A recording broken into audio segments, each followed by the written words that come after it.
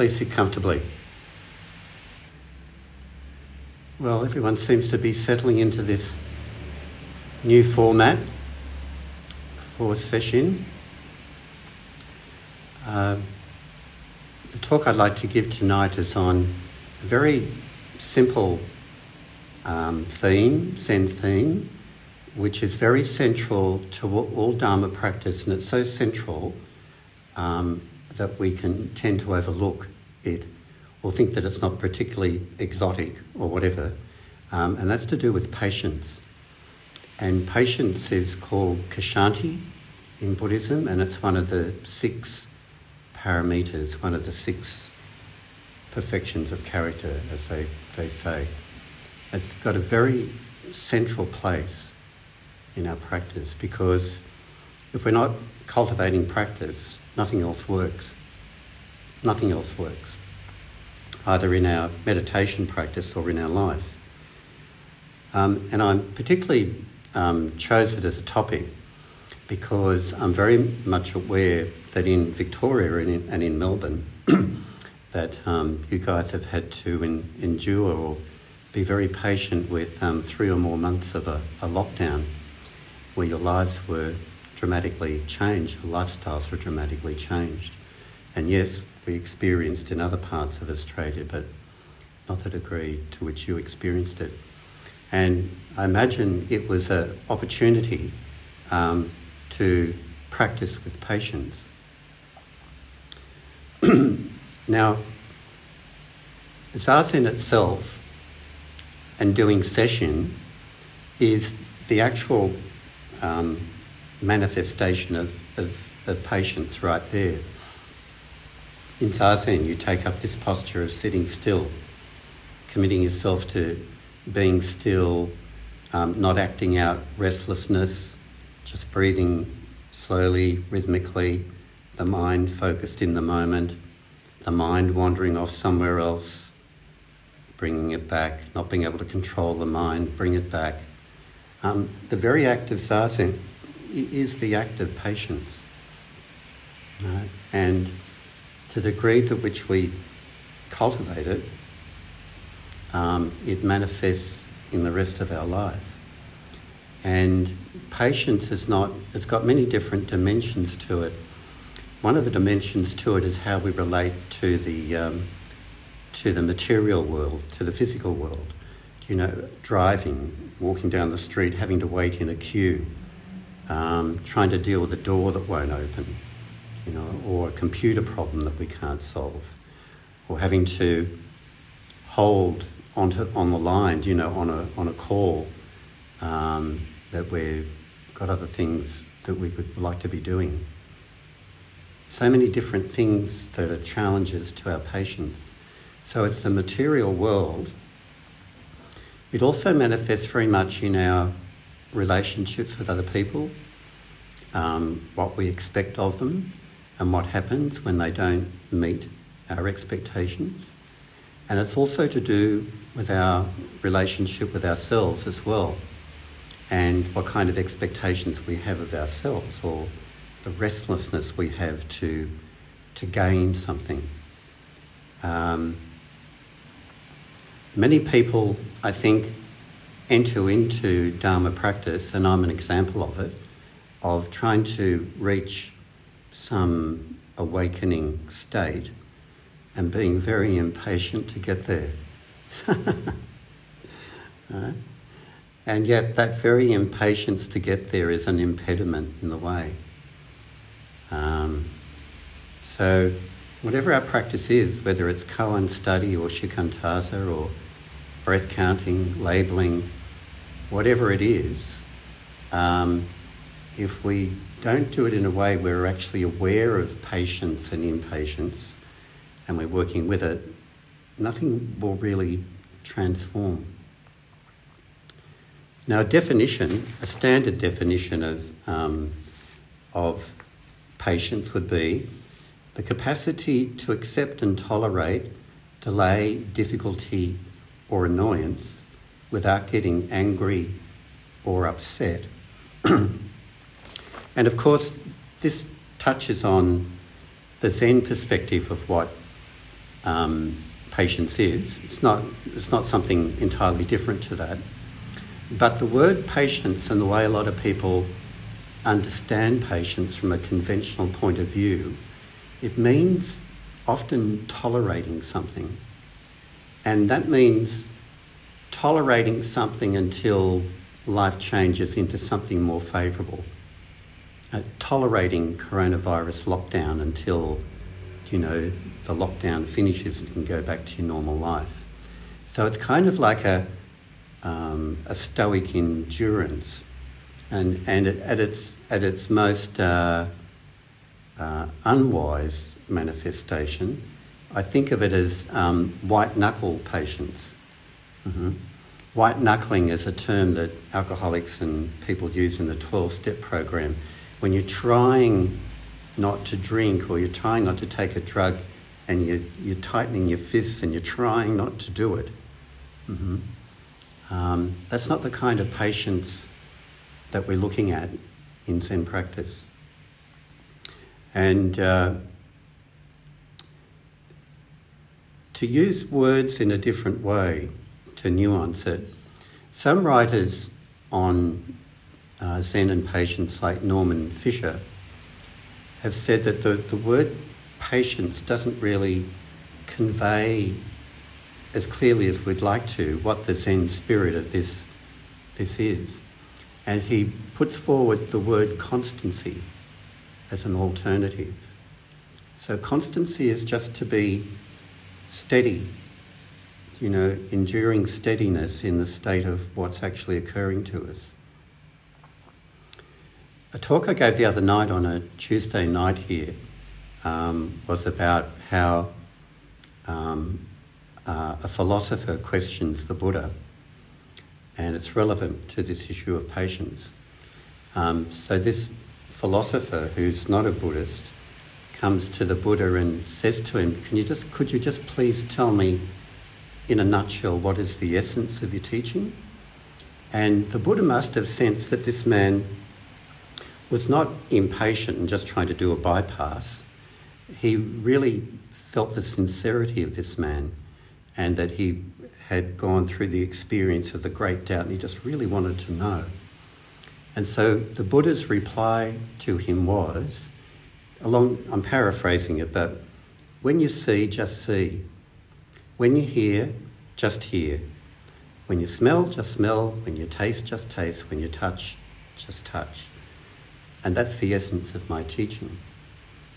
So it translates in Zen as just this moment, just this walking, right? Just meeting that red light, just going to that door that you can't open.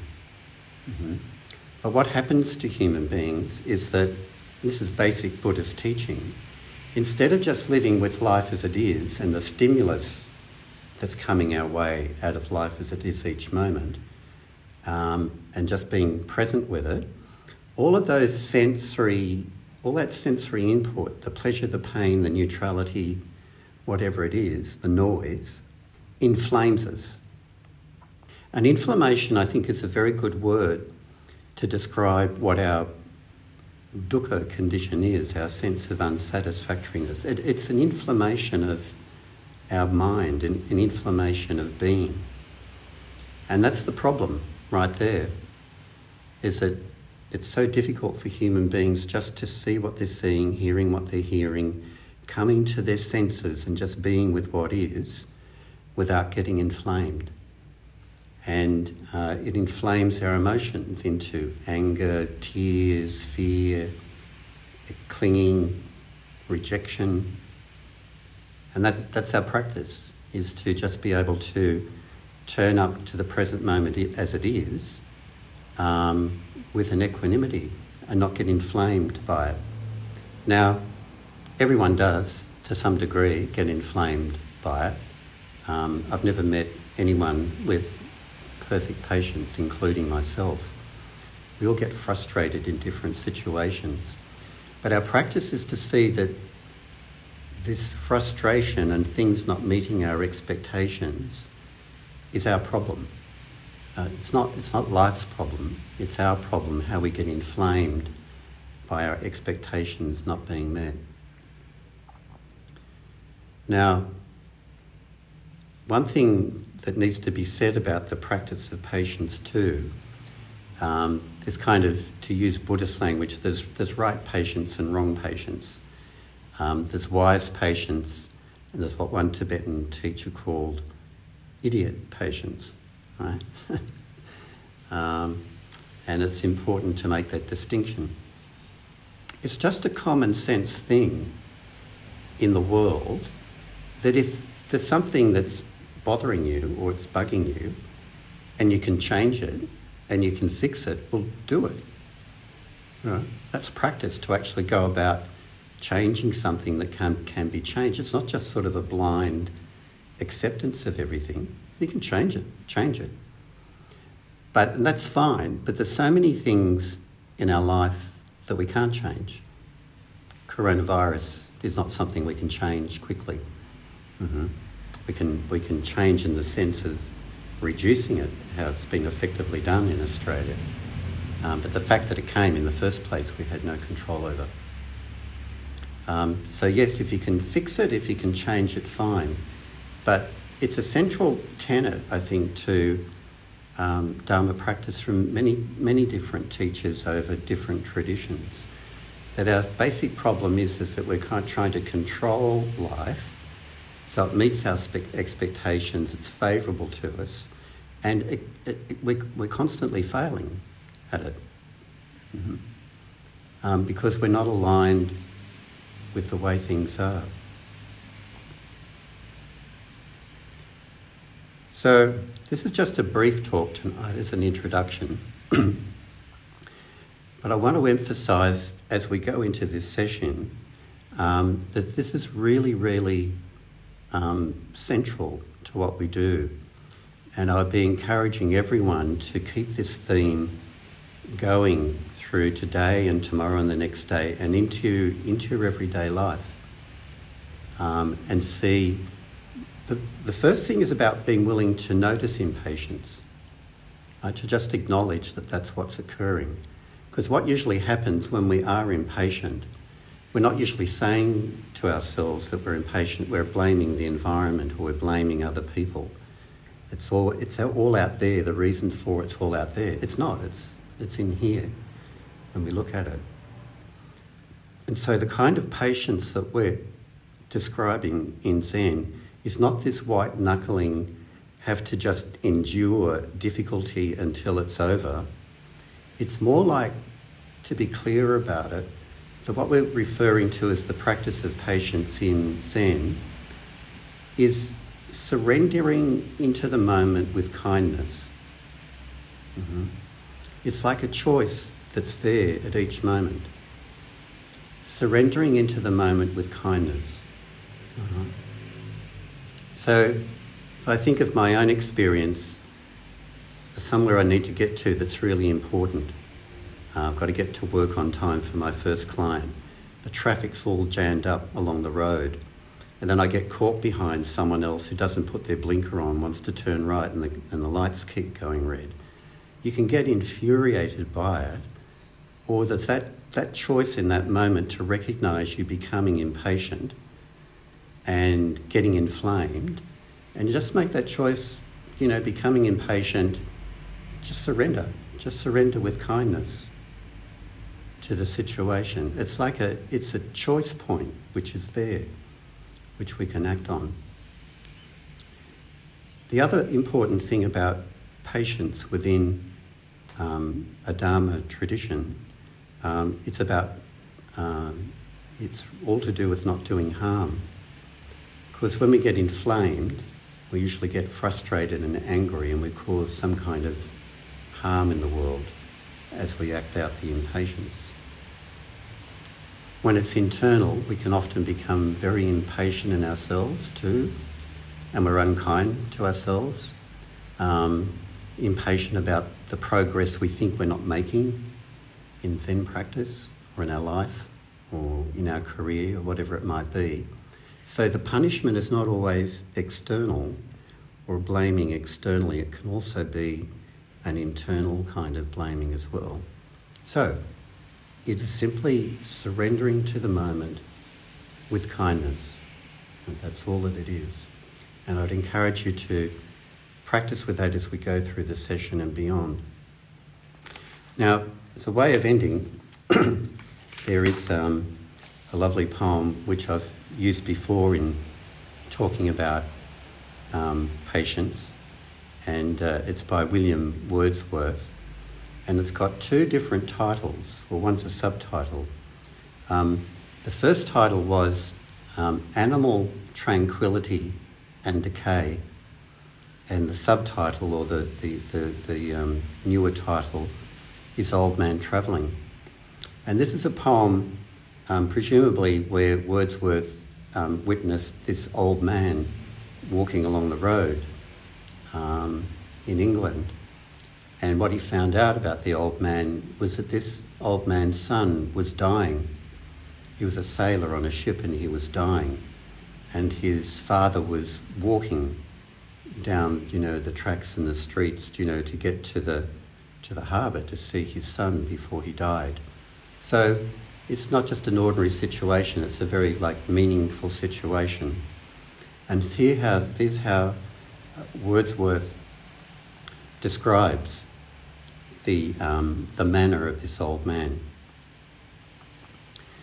The little hedgerow birds that peck along the road regard him not.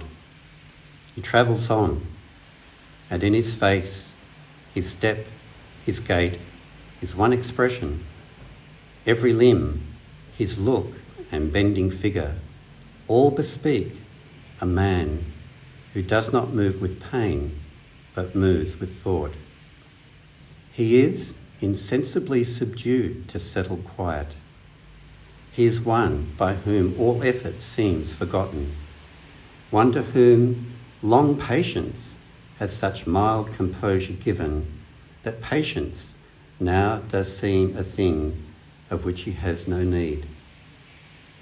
He is by nature led to peace so perfect that the young behold with envy what the old man hardly feels. So it's kind of that's where our practice of patience matures as we go along in life, is that if we become so one with the circumstances of our life, we don't even think that we're practicing patience, because in a sense we're not. It's something which has become effortless, more unconscious, rather than something that we consciously have to try and practice to do. So how patient we're actually being with life is perhaps, if you were to think of it in conventional relative terms, it would be one of the key factors to sort of be able to see if our practice is maturing. Just how patient am I now compared to a year ago or 5 years ago or 20 years ago? That would be a great yardstick by which we measure, in so to speak, how we're growing and maturing through practice.